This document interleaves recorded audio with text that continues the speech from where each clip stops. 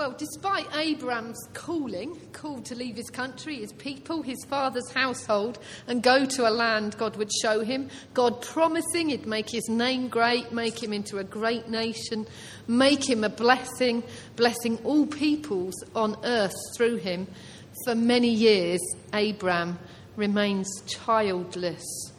And as he reminds God, that means a servant in his household will be his heir.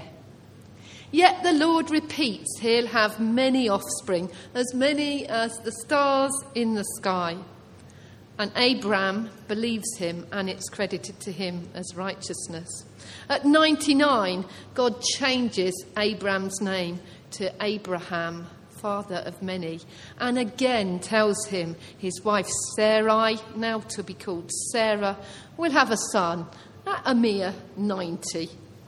3 visitors, the Lord himself, are shown typical Eastern hospitality by Abraham, and again tell him Sarah will give birth to Isaac, meaning laughter. And Sarah overhears and laughs. Worn out, past childbearing age, her husband old, will she now have this pleasure? But God asks why she's laughing, saying, "Is anything too hard for the Lord?" At Breakaway this week, Harry shared with us some wonderful stories of laughter and reminded us of Isaac, who surely indeed brought the gift of laughter to Abraham and Sarah in their old age, and at last the potential for the fulfilment of God's promises, which Abraham, the man of faith, had continued to believe in. And at our Good News Club after Breakaway, the exercise lady didn't come because she wasn't well. And suddenly we invented something new to do, and we looked at Abraham's story. And 2 of our members came out with their own incredible, similar stories of faith. Both had suffered from rheumatoid fever in their late teens. They'd been told they'd never have children and they'd die young. And they both sat there well past the maximum 45 years old promised. And they talked happily, laughingly perhaps, about children and grandchildren, maybe even great-grandchildren. They were women of faith. They'd not given up. They'd not allowed people to abort or sterilise. And they'd seen God's faithfulness to them. Hebrews 11 verse 1 says, "Faith is being sure of what we hope for and certain of what we don't see, even when others or circumstances imply that what we believe God's told us is impossible." Adele's just taken out to Zimbabwe a beautiful set of letters that Steve Spencer has made, spelling hope. That's surely a pertinent gift at this time for Zimbabwe in their time of radical change. And they will need faith, certainty in their hope of a better future. They don't just want a pipe dream that only lasts a few excited days or weeks. They will want to see their country transformed. So how do we know if we have faith? James tells us in our passage today that if we claim to have faith but we don't show it in deeds, in actions, in what we do, that faith will not save us. James says it's like telling someone who's hungry or without clothes, "I really care about you, but goodbye," and walking off and doing nothing. That is surely a nonsense. And such words of compassion are at best hypocrisy and at worst cruel and heartless and uncaring. Dot and others have responded, haven't they, to the refugees in Calais and gone and worked for them regularly. Paul and Liz and others have responded to the homeless in Chatham by taking curry and prayer and love to them to show they really do value them. Our missionaries overseas are working with the handicapped and the materially poor and those lacking education, and they've given their time, their lives to respond to them.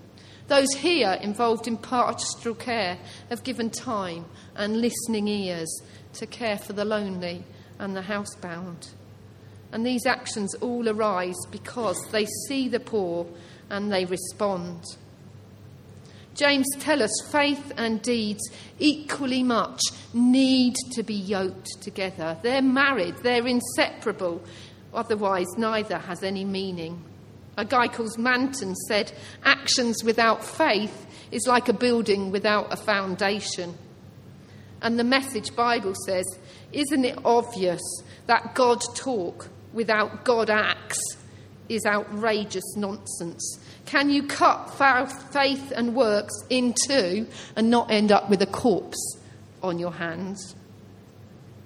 It's not that we need to do things to gain salvation. As Paul teaches in his doctrine of justification by faith, it's by grace we are saved, the gift of God. And it's not by works, so no one can boast. Simply believing in the death and resurrection of Christ does save us. The penitent thief on the cross is told by Jesus, you'll be with me in paradise today. He hasn't got time to do any works. He hasn't got opportunity. But once we have faith, that faith would not be real if in real life going onwards, no actions followed. Because if we really believe in Christ and have faith, we'll love him. And if we love him, we'll obey him and we'll keep his commandments. Ron obviously sounds like a good example of that. A man who lived his life for Christ. And so we live our lives as if we believe Christ died for us. And we know we are God's handiwork, created in Christ Jesus to do good works, prepared in advance for us to do. Matthew Henry says, good works from gospel motives for gospel purposes. And we won't miss or waste opportunities given us. I missed an opportunity this week to do good. Marianne did a painful walk to the church to join us for praying the streets and missed us because we'd already gone, so did a painful walk back. In the morning, I'd thought of ringing her, but I'd not got round to it. You know, James is quite strong. He says, if we know the good we ought to do and we don't do it, we sin. It's a challenging book. Now, of course, we can't do everything for everyone in need, but we can learn to listen to that still small voice that urges us to an action and respond to it before it's too late. James says it's good to believe there's only one God. But if all we do is believe there's one God without any further response, we're no better than the demons. They believe in God and carry on in their evil ways.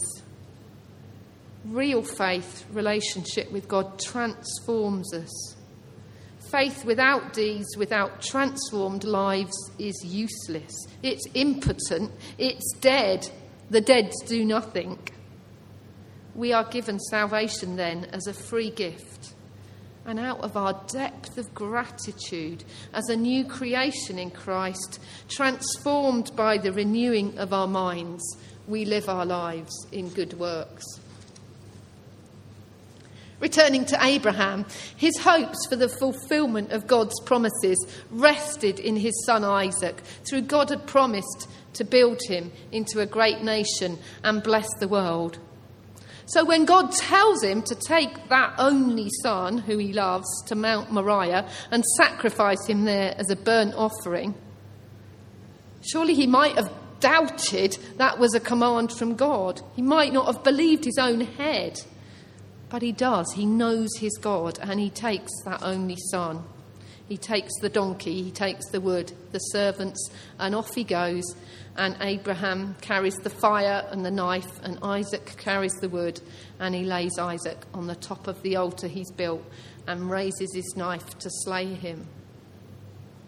Now that is faith in action. All his dreams, all his hopes were wrapped up in that boy, and yet he's willing to sacrifice him.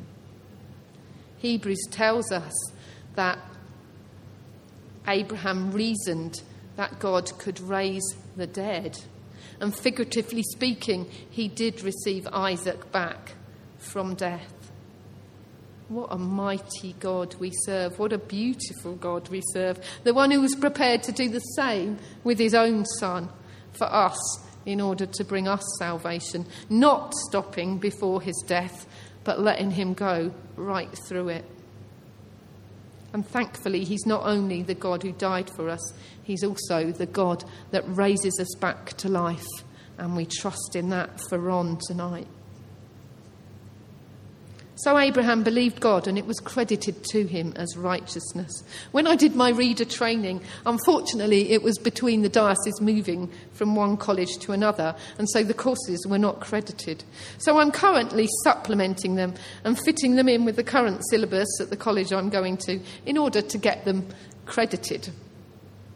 Abraham's actions were credited to him as righteousness. He was put right with God, not just right in a cold way, meaning no punishment for sin or wrongdoing, but right meaning he was fully reconciled to God.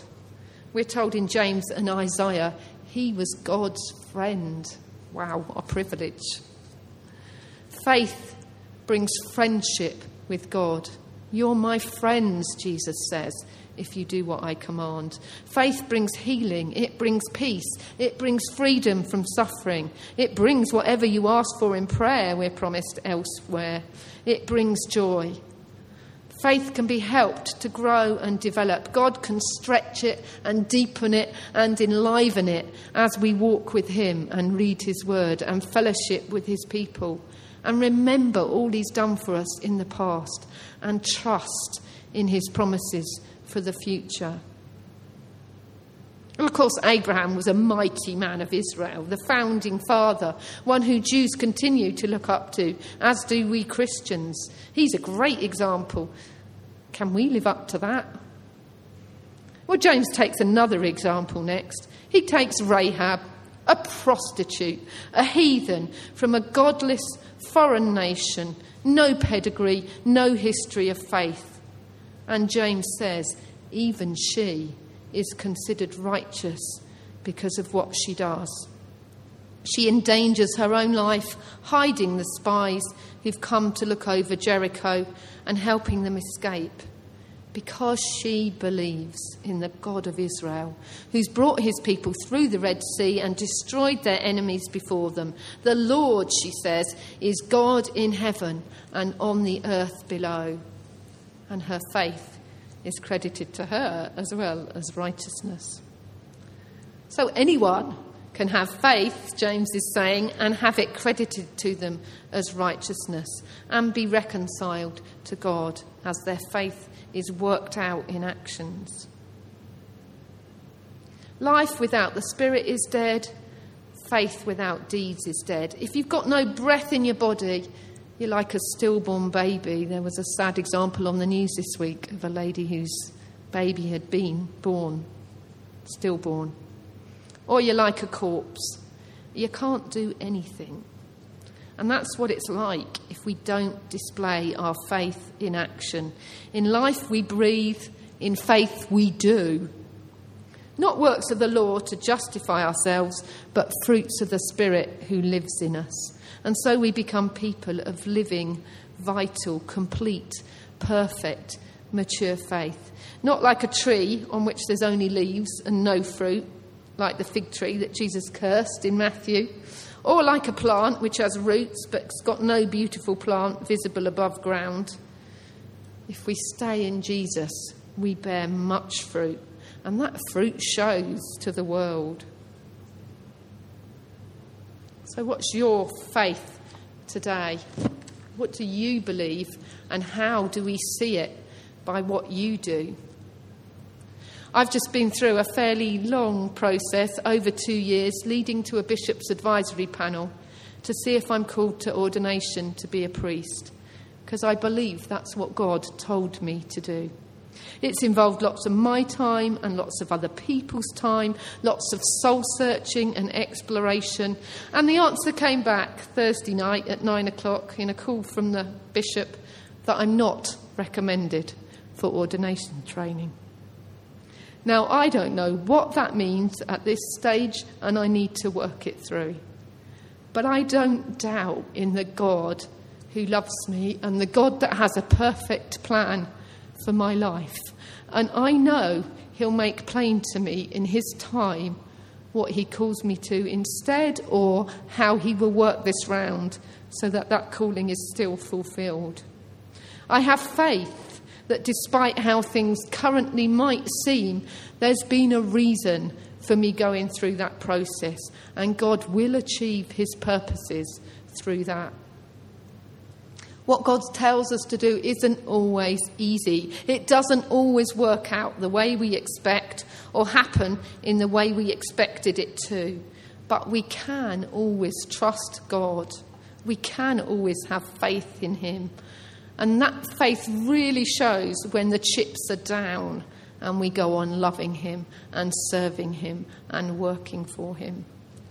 So I guess my challenge to you all tonight, and I know you do it anyway, but is don't let your faith disappear out the window in those times when it's difficult, but hang on to it and keep on showing by what you do and the way you live and the way you care for and love others and God that we are a people of faith.